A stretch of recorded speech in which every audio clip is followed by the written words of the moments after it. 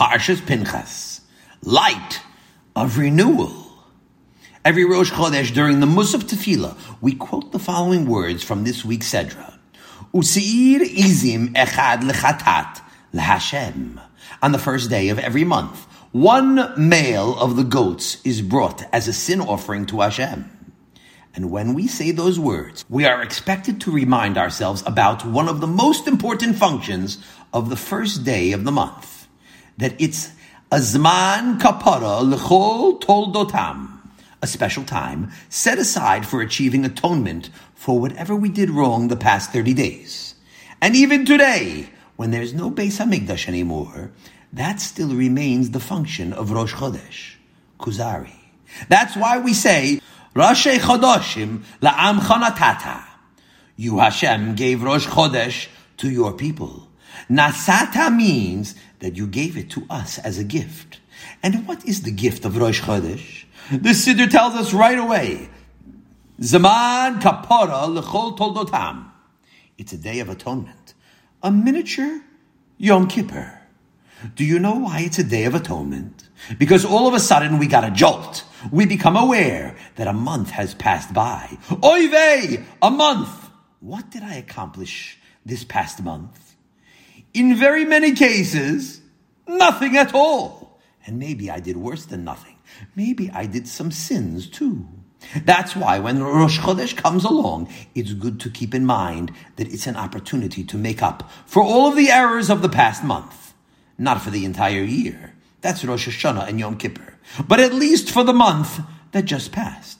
The wise Jew utilizes his Rosh Chodesh. He looks back on the past month and considers whether he made any mistakes, whether he was disloyal to the Torah in any way. At least 5 minutes you should give to thinking about the past month. Did I live in the most successful manner available to me? Of course, 5 minutes is not nearly enough. If you only gave 5 minutes for inventory of your business, you won't be able to succeed. But at least it's something. If you do it for 5 minutes every Rosh Chodesh, then you're already a head taller than the rest of the people. Even 1 minute is something. If you're serious about it, then even 1 minute you can become a Baal Tshuva. Like when they write a get, the Rav who is Mesader the get brings in 2 kosher Jews and they have to be Eidim, witnesses. And before they start, he tells them, be Meharher b'tshuva. That's what the Rav tells the 2 Eidim. Think about doing tshuva for a minute. Now the Eidim didn't have Aseret Yimei Tshuva. They didn't have Elul. So what's going on here? It's serious business to do teshuvah. In this 1 minute before they read and sign the get, they'll be able to become Baalei Tshuvas? The answer is yes, certainly. And the Chafetz Chaim added, he said that they'll do it even for just a couple of dollars. That's how it was. The Eidim were paid. That's why they're doing it. For a few dollars, they'll do tshuva. And it's still something. It's such a something that they're kosher Eidim now. And so you see that in 1 minute, a person can become very great. In 5 minutes, even greater. Imagine what dedicating 1 day every month can do for a person's stature in the next world. Did I make progress in Bein Adam L'Makom this past month? What happened with my tefillah? What about my learning? How did I behave when it came to my obligation to give tzedakah? How did I use my Shabbosim this month? Did I spend at least a few minutes at each Su'udah thinking about what Shabbos is trying to teach me? What about HaKadosh Baruch Hu? Did I think about him enough? That's a question you probably haven't asked yourself. Most people forget about that question, even when Yom Kippur comes. Did I accomplish in Bein Adam L'Chaveiro? Did I wrong my fellow man? Did I make mistakes in dealing with my neighbors? Also, how did I behave to people on the street? How was my behavior between me and the members of my family? How did I speak to my wife or my husband this month? Did I say something that I shouldn't have on the first day of the month that just passed? What about the second day and the third day? Think about the wrong things that you said, the wrong way you reacted. Now I know you don't do it. That's why it's a good thing you came here tonight. I'm talking to myself too. It's easy to say, but it's not too hard to do. Only, you have to know that it is what Rosh Chodesh is for. You have to utilize this special day that the Boirei gave to us. Now we have to note that La'amcha Nasata, Hashem gave Rosh Chodesh as a special gift to His nation. It's something unique for us. The world doesn't make any fuss about the moon because they follow the sun in their calculations. We are the ones who follow a lunar calendar and celebrate the renewal of the moon. And we'll see now that the Torah even chooses the moon to be a symbol of the Am Yisrael. Everybody knows that once a month we go outside and make a special bracha, a blessing on the renewal of the moon. And when we make that bracha, we say as follows, Velal Vona Amar, Hashem spoke to the moon, Shitit Chadesh, and He commanded that it should renew itself. Ateret Tiferet La'amusi Baten, to be a symbol, a crown of glory for those who have been carried from the belly. Carried from the belly is the Am Yisrael. Like Yeshaya describes us, Ha'amusi mine beten, the nation that has been born by HaKadosh Baruch Hu since its inception. It means that the moon was created for us as a sign of our function in this world. That's why when HaKadosh Baruch Hu was about to create the moon, He said, it should be la'otot ul'mo'adim laha'ir al ha'aretz. It should be for signs and for appointed times and to give light. It says there, as clear as could be, the moon is an ois, a symbol of something. Now, that the moon is for appointed times, that it's a calendar for us, that we understand. David HaMelech points that out. Asa yareach lemoadim. He made the moon for our festivals. Tehillim. It means that Hashem hung a Jewish calendar in the sky just for the Jewish people. Imagine that you would see a great calendar suspended in space, a Jewish calendar, and its pages are inscribed with stars instead of letters. And it's telling you when Pesach will fall out, when Shavuos and Sukkot will fall out. That's exactly what the moon is. The moon tells us when Rosh Chodesh is, and from that we know all the Mo'adim, all of the holidays. And so if a Yisrael, a Jew, let's say in Soviet Russia, doesn't have a calendar, but he knows a little of calculations, so more or less he can understand when the Mo'adim are approaching. He looks up in the sky and he sees a calendar that was created for him. That's what it means that the moon is l'mo'adim, and laha'ir, to give light. That too is simple. We understand that the moon is a night light for us. It's a bedroom lamp that HaKadosh Baruch Hu hung for us in the sky. That's why it's smaller than the sun. Naturally, a bedroom lamp has to be small. When you go to somebody's home to sleep, and he wants to give you a night light, he won't give you a huge lamp that illuminates the room like sunshine. You want a quiet little light, enough that in case you want to sleep with the light on, you could. It's not too strong that it should keep us awake, but it's just big enough to help us out if we have to go out onto the street. If your wife or the children want to sleep comfortably, they can. The moonlight won't disturb them, but you still have enough light to go to the Beit HaMidrash. That's laha'ir. The moon is a light bulb for us at night. But you'll note that the purpose of being a calendar and illuminating the earth are written after Leosos, the first one. The most important purpose is Leosos. It's going to be a sign. It means that among all of the benefits we get from the moon, the greatest is that it's supposed to be used as a sign, a symbol. It represents ideas that we are expected to study. Now, don't be surprised at this. Be patient with me and get used to hearing this fundamental principle of the Torah. The Am Yisrael is the purpose of creation, and that means that even something as natural and scientific as the moon was actually hung in the sky to teach the Am Yisrael lessons for life. Now, the most evident lesson is the one we mention every month at Kiddush Levana. We look up at the moon that is renewing itself now. It's the beginning of the month, and the moon is visible again. And we have to know that HaKadosh Baruch Hu is telling us something. Did you ever wonder about that? Why did HaKadosh Baruch Hu make such a thing? A luminary that waxes and wanes. After all, if the moon is meant to be just a nightlight, so a night lamp, you need the whole month. Why does it wax and wane? So right away, you'll tell me that it's the motions of our calendar. It's true, but that's not all. Maybe you'll say that the phases of the moon control many things. The moon has very many beneficial effects on this earth. Do you know that the moon controls the tides of the sea? And it plays a role in many other functions of the earth that are very important for us. But that's not the most important function of the waxing and waning of the moon. Listen to this Chiddush. It's in the blessing we say when we stand outside and look up at the moon. V'lalvona amar shidit chodesh. Hashem told the moon to renew itself. Ateret tiferet la'amuse baten. So that it should be a crown of glory for the Am Yisrael. Shehein atidin lehitchadesh kemota. A sign, an os, that they too will someday be renewed exactly like the moon renews itself. We may become smaller, and sometimes it seems that we are invisible in the world, that we're not noticed. But we are destined to come out in our full glory. Ufail, liyotzam al shem kavod malchuto. One day we are going to glorify the Creator because of the splendor of His kingdom. That's the purpose of the moon.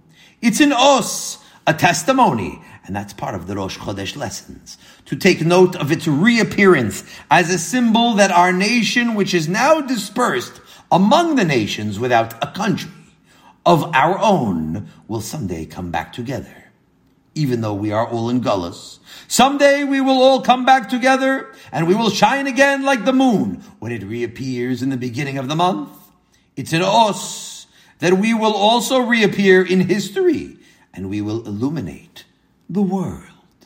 Yes, that big phenomenon of the moon was put into space to serve as a symbol for the history of the Am Yisrael. Now I know that this seems exaggerated to our modern day ears, but that's why you come here. In this place, we de-Americanize our minds. Absolutely, it's all due to a plan, and it's a plan that centers around the Am Yisrael. And that's why Rosh Chodesh is such an important part of our lives, because we can only achieve the future glory that is set aside for us if we make use of the analogy between the Am Yisrael and the moon. That's what Rosh Chodesh is intended to be. A day dedicated to Hischadshus, to renewing ourselves for Avodas Hashem, by means of studying the moon the way HaKadosh Baruch Hu intended. That's the most appropriate way of making the day a Zaman Kapara L'chol Toldosam. Now, we should follow this analogy and study it a little bit further.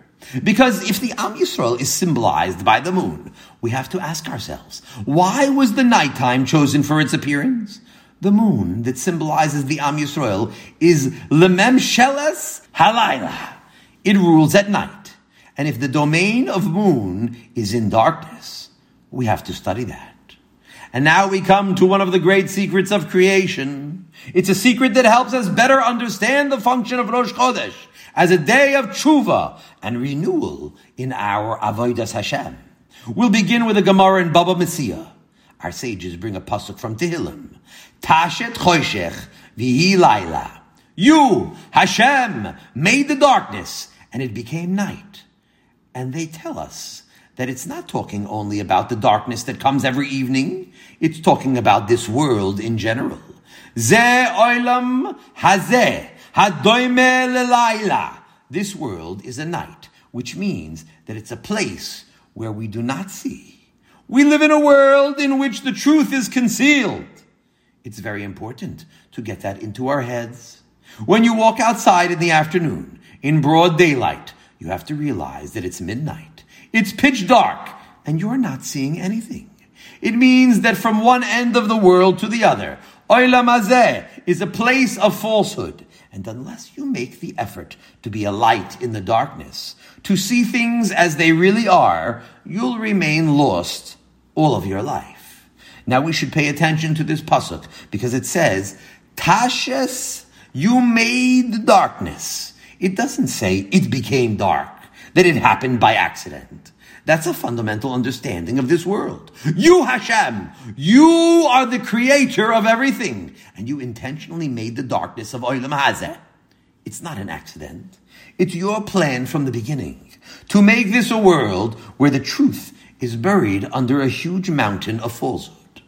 That's easy to see immediately, because the majority of the world are either Christians, Mohammedans, or Hindus, the Far Eastern religions. Now, the Far Eastern religions, all of them are idol worshippers. If you study them a little bit, not the way they're presented by fakers who come to America to get money and glory, but when you go back to their origin, you'll see that it's nothing but idol worship, and a lot of wickedness too. All the attendant evils of idolatry. The truth is that up until recently, the Dharma, this way of life, included burning the widow of a husband who had just died.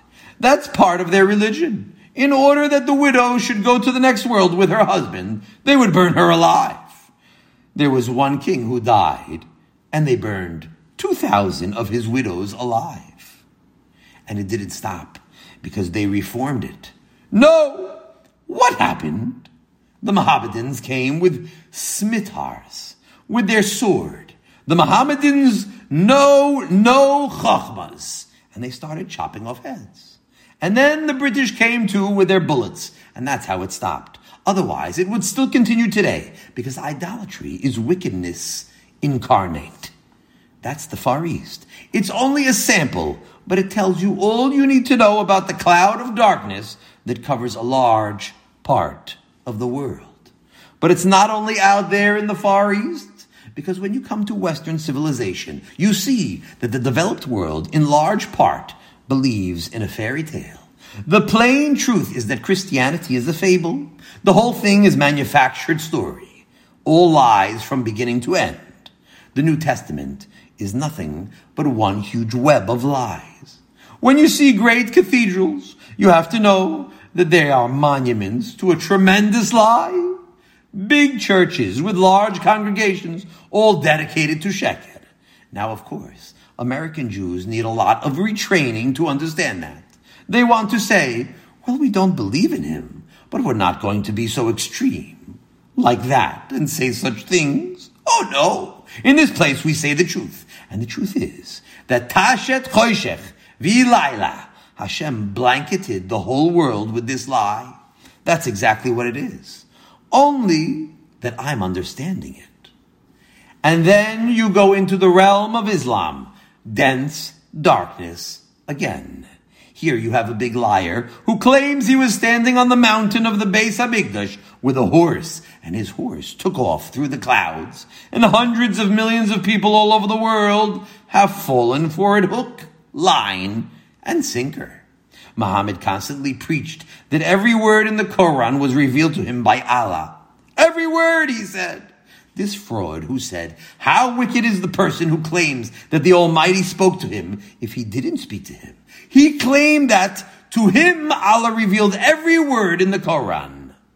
Now, if you look in the Quran, you see what a liar he is, what an ignoramus he was.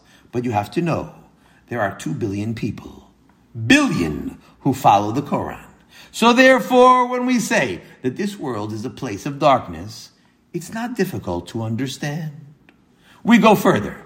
Today, it's easier to see that it's a dark world because the whole world is filled with university teachings, evolution. The theory of evolution is the darkest of all theories, and it covers the world. On all sides, there's a loud din, as if it was a davar pashut, an accepted fact. It's considered the standard teaching of science today, everywhere. And the truth is that it's as silly as can be. It's so ridiculous that people should be bulldozed by the fairy tale that reptiles became birds.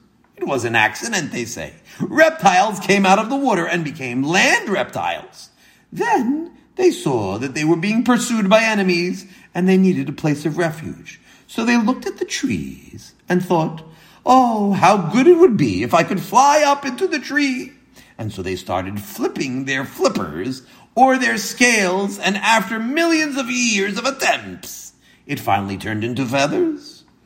Anybody who could think even a little bit should ask. During these millions of years, before they grew feathers, they couldn't fly yet. How did they survive? Or why isn't it happening today? Why did it happen only millions of years ago? If you walk into the university and grab the professor by his long hair and say, where is there a case of one reptile, just one little poor reptile, maybe somewhere in Africa, whose scales are turning into feathers? If it happens by accident, why isn't it happening now? It's such an open question. So he tells you, it takes millions of years for that transition. It doesn't happen all of a sudden. So all right, millions of years. But millions of years weren't only millions of years ago. We're in the middle of millions of years right now. So let's see where it's happening right now. At least a little bit. Let's see a reptile who's half feathers and half scales. At least a 10th feathers and 9/10 scales. That's why the colleges today more than ever before, are the filthiest. Much filthier than the New Testament and the Quran. If you walk into a university, when you walk out, you have to air your garments, by the way. When you pass by Brooklyn College, sometimes you might have to walk by. It smells to high heavens. You have to hold your nose as you pass by. You can imagine as if the holes are piled high with horse manure up to the ceiling. And it's fresh and steaming. And the professors are wading through it. And they're up to their hips in it. Not only that, they are washing their faces with it. And they're stuffing it down the mouths of the boys and girls. Not only because of the darkness of evolution that fills its lecture halls. Here is a dean of the Black Studies, a new subject, Black Studies, soul music, other important studies that the world needs very much. And not only are worthless subjects being taught, but there's great wickedness too. The worst subjects, Chai V'Kodesh, are taught and raised up on a pedestal. Karl Marx is lahavdil, the Moshe Rabbeinu of the university world today. He gave them the Torah of communism. And Karl Marx was a rotten character, a very wicked character. He was a man who went around wheedling money from people, not paying back. If you didn't want to lend him any more money, he used to curse you. He brought an illegitimate child into the world, and he refused to admit it. He was a man who looked to make trouble everywhere, an unpleasant fellow from every aspect. And here in this world, in the darkness of this world, Karl Marx is a respected name. And today, when you leave the university campus and you walk on the street, you're also bathing in a great pool of blackness and falsehood. How could it be that a criminal, a lowlife, becomes a hero? Here's a man who came into a bank and he shot down the bank guards, fathers of little children. He shot them in cold blood. The police rushed in and tried to save the situation. So they put a bullet through this fellow. What happens? The piece of filth, the hold-up man, is given a royal funeral the next day. All the sob sisters in New York City, in Manhattan, come and shed tears for him. The poor man, a victim of circumstance, slum conditions, underprivileged class. Thousands of people come, and they have a flower-beckoned car bearing his remains. And they're walking and shedding tears. You know that those tears are dynamite to destroy society. Such tears are tears that will cause billions of other tears to come. Justified tears. If a crook is gunned down, there shouldn't be tears. On the contrary, it says, Ba'avad Rishaim Rina. When the wicked go lost, there should be singing. When people read in the newspaper that he was gunned down, they should say, good for him. They should be happy and say, L'chaim, kein yovdu kol oivecha Hashem. Such should be the sof of all of them. But the world just sits like dumb oxen by the radio with their mouths open and listen as the propaganda pours into their heads. They accept all the lies and all the darkness and all the falsehood that paid performers are pouring into the airways. and their minds are becoming corrupted and stultified and stuffed with garbage more and more. And of course, I can't leave this subject without mentioning the greatest darkness of all, the misconception which the world has formed of the Jewish people. You know, even if you're not a great patriot of the Am Yisrael, but you're a fair spectator, you'll see that they are generally a decent people. Everyone knows more or less that Jews don't commit violence. Observant Jews are not hooligans. We don't attack people. We're not housebreakers. We don't mug anyone. We're not murderers. Observant Jews, in general, are safe people. When you walk on the Jewish street at night, it's the safest place to be. Even on Purim, when Jews stagger out of the shtibel, nobody's afraid. If you walk by a cafe when Goyim stagger out, then you have to make a detour. No question about it. But drunken Jews are safe. The only danger is they might kiss you. And the truth is that this is not a fair evaluation of the Jewish people. It doesn't even begin to show any appreciation for them. It's the most superficial way of looking at them. They're actually infinitely better than that. And yet, there's no people in the world that have been described in such terrible terms as the Jewish people. It's a fact. We are the most vilified nation of all. Vilified means we're made into villains. The best are considered the worst, which means that the people are walking in a dense darkness. They're not aware that it's nothing but a tremendous falsehood. One big lie from the beginning to the end. And we're learning now that it was all planned this way from the beginning. Tashes Choshech. He made all of this darkness. And he made it because of us. We are here in this world to be tested and see how much we are going to try and discover the truth. That's the function of the Jew. To live in a world of darkness and remain the little moon that shines in the night. That's why the moon symbolizes the Jewish nation, because we have to be the light in the darkness. And that's why on every Rosh Chodesh, we stop to make an accounting. The moon that is being renewed now and begins to shine now once again reminds us to make a cheshbon with ourselves about how this darkness is affecting our lives and whether we're succeeding in our mission of seeing through the olam hazeh hadoime lelayla. Now, the Am Yisrael is symbolized by the moon in the night, not only because of the light that they are expected to shine into the darkness of the outside world. It's true. That's a very important function of our lives. But there's another darkness that is much worse. More than the darkness of the scientists and the false religions. More than the darkness of the universities and the street. The darkness that's most difficult to see through. The truth that's most difficult to search out and discover is the truth about oneself. That's the most difficult of all. The greatest of all dangers is the danger of being deceived about oneself and not recognizing who we really are. There are good people who are doing wicked things all the time and don't realize it. And that's because when it comes to oneself, not only is it dark, but you're totally blind. It states in the Torah, in Devarim, Hasholchad ya'aver einei chachamim. Bribes blind the eyes of even wise men. It means that there's no such thing as taking a bribe and remaining impartial. Impossible. And what's the biggest bribe in the world? The biggest bribery in the world is love of oneself. Everybody loves themselves more than anything else, and that means we are all as blind as can be. When it comes to seeing one's own faults, everybody is totally blind. We imagine that we are always right no matter what. You know, you're a good fellow, and all the arguments that can be imagined to defend yourself are always at your fingertips. Even when you kick yourself, when you bang your head against the wall and you say, I was wrong.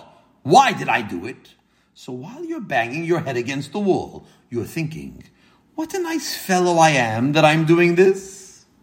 You know, how you know you're a good fellow? Because your mother knocked it into your head. We deceive ourselves just because when we were very little, our mothers did a good job on us, letting us know how good we were. Here's a little boy sitting in his high chair. This little monarch is sitting on his throne, and his mother is on her knees in front of him. She kisses him. She showers him with open signs of love. "Oh, my darling," she said, and she kissed the little boy on the cheek, and then on the other cheek, and then on the other cheek, and another one. There are only 2 cheeks, but she went back and forth, until finally he got the idea. There must be something good about me. He sees his mother going crazy over him, and he falls in love with himself. If others fall in love with him, he surely does. That's why when a mother from time to time can disillusion her little hero by giving him a little slap, that's also good. Ooh, that's a shock to him, a trauma. He sees it's not all exactly like he thought. Little cracks of light suddenly appear in that dense darkness. That's why a slap is a wonderful thing from time to time. Little girls, too. A slap for little girls is wonderful. Otherwise, they grow up with an impenetrable curtain of darkness all around them.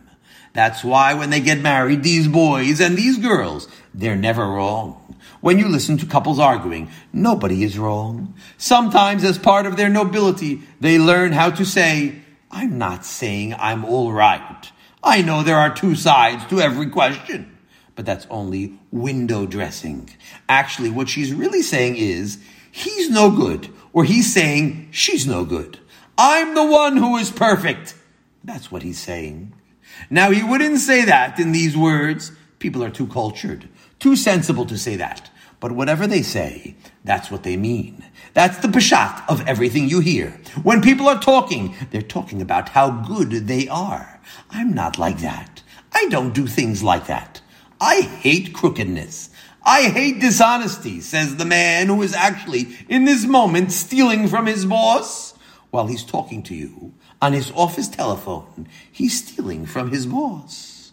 All the crooks love themselves. Everybody remembers our hero, Al Capone, of unblessed memory. The young generation doesn't remember him, but Al Capone was one of the great underworld heroes. He murdered a lot of people, and he ordered a lot of people murdered. And when they finally caught up with him, in those days, they used to catch up with criminals eventually. So when Al Capone finally ended up in prison, a reporter came to interview him. "It's America. You have freedom of speech." So Al Capone said, "I don't know what they want of me. I was giving people a good time." That's what he said when he was gunning down opponents in his gambling dens. In his great and moral quest to supply the public with gambling places and innocent fun, people got in his way. "It's not my fault," he said. "Why are these fellows getting in my way? What else could I do? Naturally, I had to gun them down. It's common sense. I don't want to kill anybody. But who told them to horn in on me?" They already had the places before he moved in, but he called that horning in on him. And he said it sincerely. He was very hurt that they did that to him. Do you remember Dillinger? John Dillinger was a dangerous criminal who killed policemen. In those days, it was still a crime to shoot police. What happened finally? The police closed in on him, and they were shooting it out. The police were shooting, and he was shooting back. And as he lay in his blood dying, somebody heard his last words. "What do you want of me?" he said. He didn't understand. He was trying to make a living. Only the policeman got in his way. But we're not concerned about Dillinger and Capone. I'm talking now about the Orthodox, the very Orthodox Jews. Many people think they're tzaddikim gedolim, that they're perfectly righteous, but they're sinning constantly. Now, people who are not righteous will be glad to hear this. They love to hear that the righteous people are sinners. They knew it all along, but they have to know that they are 1,000 times worse, and everyone is going to be held accountable. Pay attention to this pasuk. In Mishlei it states, Kol derech ish yashar be'einav. The path of every man is right in his eyes. Every man thinks that his path is right. V'toichen libot Hashem. But HaKadosh Baruch Hu is the one who measures a man's heart. Shlomo HaMelech is telling us that you may think that you're right, but you must know that you're going to be held accountable to Hashem, who knows the truth about you. Now the question arises, if you really think you're right, that you're innocent, Yashar Be'einav means that you genuinely believe that you are innocent. So why should you be blamed? If I'm convinced that I'm right, then why should I be held accountable? And the answer is, there are levels of consciousness, levels of awareness. Here's a man, let's say, who has a store, and in the store he's doing a legitimate business, but underneath, in the basement, he's renting it out to people who are selling dope to children. But he never looks to see what's doing. He keeps his eyes closed to what's going on, and he imagines that he's a free bird, that it's not his problem. So when the police come into his store and he's standing behind the counter, he says, "What do you want from me? I'm running a legal business here." So they say, No, we want to go in the basement and see what you're doing there." Oh, now he's in trouble. Once the police open up the basement door, he's finished. That's our story. HaKadosh Baruch Hu says, you're running a legal business in your conscious mind, but you're deceiving yourself. Because if you would take the trouble to descend one level below your consciousness, you'll be amazed to see what I see in you. You're living a life of falsehood, and you are knowingly deceiving yourself, because if you would really want to know the truth, you would discover what your real attitudes are. It means you have to spend time thinking about yourself, looking into the basement of your mind. And there's a lot there to clear out. Some people have so much in their basement that they even have a lot of things on the first floor. And so everyone has their work cut out for themselves. You'll never be able to see through the darkness in your basement unless you go down the steps and turn on the light. Now don't be upset when you hear such things. Don't become dejected and give up hope. Because to live in a world of darkness, that itself is the greatest gift. Absolutely. Because that's our success in this world. To see through the darkness of this world and to prepare ourselves for our permanent station in the world to come. That's why among Jews, we have the practice of beginning the day with the night before. That's the system of the Torah. Vayi Erev, Vayi Boker. It was evening and it was morning. Lahavdil, the Goyim begin the day in the morning. That's their new day. Tell your Gentile boss that on Saturdays you can't come to work. So he says, all right, so come Friday nights. So you tell him, no, our Saturday starts sundown Friday. He doesn't understand that.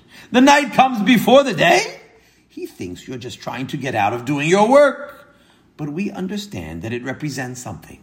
Our days begin at night because it symbolizes our program for life. The reason why we came to this world, Tashet Choshech V'Layla, means that HaKadosh Baruch Hu made this world a place of darkness, because it's only by means of first making our way successfully through the darkness of this world that we come to the light of the next world. Like the Pasuk says, Ukaor Boker Yizrach Shamesh. The sun will shine like the light of morning. And our sages say in Pesachim that it's talking about the world to come. The night is Olam Hazeh, and the morning is Olam Haba. And therefore by us, every day starts with us, with the preceding night, in order to impress upon us this fundamental truth. Isn't it a pity we don't know that? The night before day and the moon that shines at night is meant to impress upon us our function in this world. Every night, when the clouds of darkness begin to appear over the horizon, we are reminded that you cannot get to the next world unless you first pass through the darkness of this world. We live in the midst of the darkness of this world in order to get ready for the morning when Olam Haba will begin to shine. That's when the real sun will rise. A sun that will open our eyes. Then we will see everything. But right now, we don't see anything unless we work very hard. We study and try to discover what could be seen right now. And it's only by means of taking stock of our lives that we can succeed at seeing. There's no other way. Bo Cheshbon, come and make calculations. Once in a while, you must stop your headlong rush through life and make an accounting. And that's why we say about Rosh Chodesh, La'amcha nasata, that you gave it to your nation as a gift.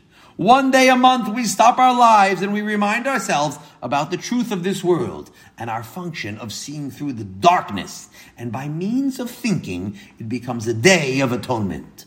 Rosh Chodesh is transformed into a day of hischadshus and rededication to our purpose in this world of preparing for that great day of Uchor Boker Yizrach Shamesh. That's the great day when we will finally be renewed and merit fulfilling the words that we say every month. Shehein atidin lihitchadesh kemota. They are destined to be renewed, just like the moon. Ulfayed ulyotzram al shem kavod malchuto. And we're going to glorify the Creator because of the splendor of His kingdom. Have a wonderful Shabbos. Let's get practical.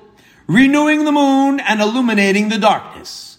Rosh Chodesh is a gift from Hashem to encourage me to see through the darkness of this world that causes me to not see clearly. So from now on, I will make use of the matana the way He intended, as a zman kapara, beginning next week on Rosh Chodesh. I am accepting upon myself, b'li neder, to spend 5 minutes every Rosh Chodesh making an accounting of the previous month. I will focus on seeing through the darkness of my own mind, the bribery of self-love, of making practical plans to make the following month a more successful one.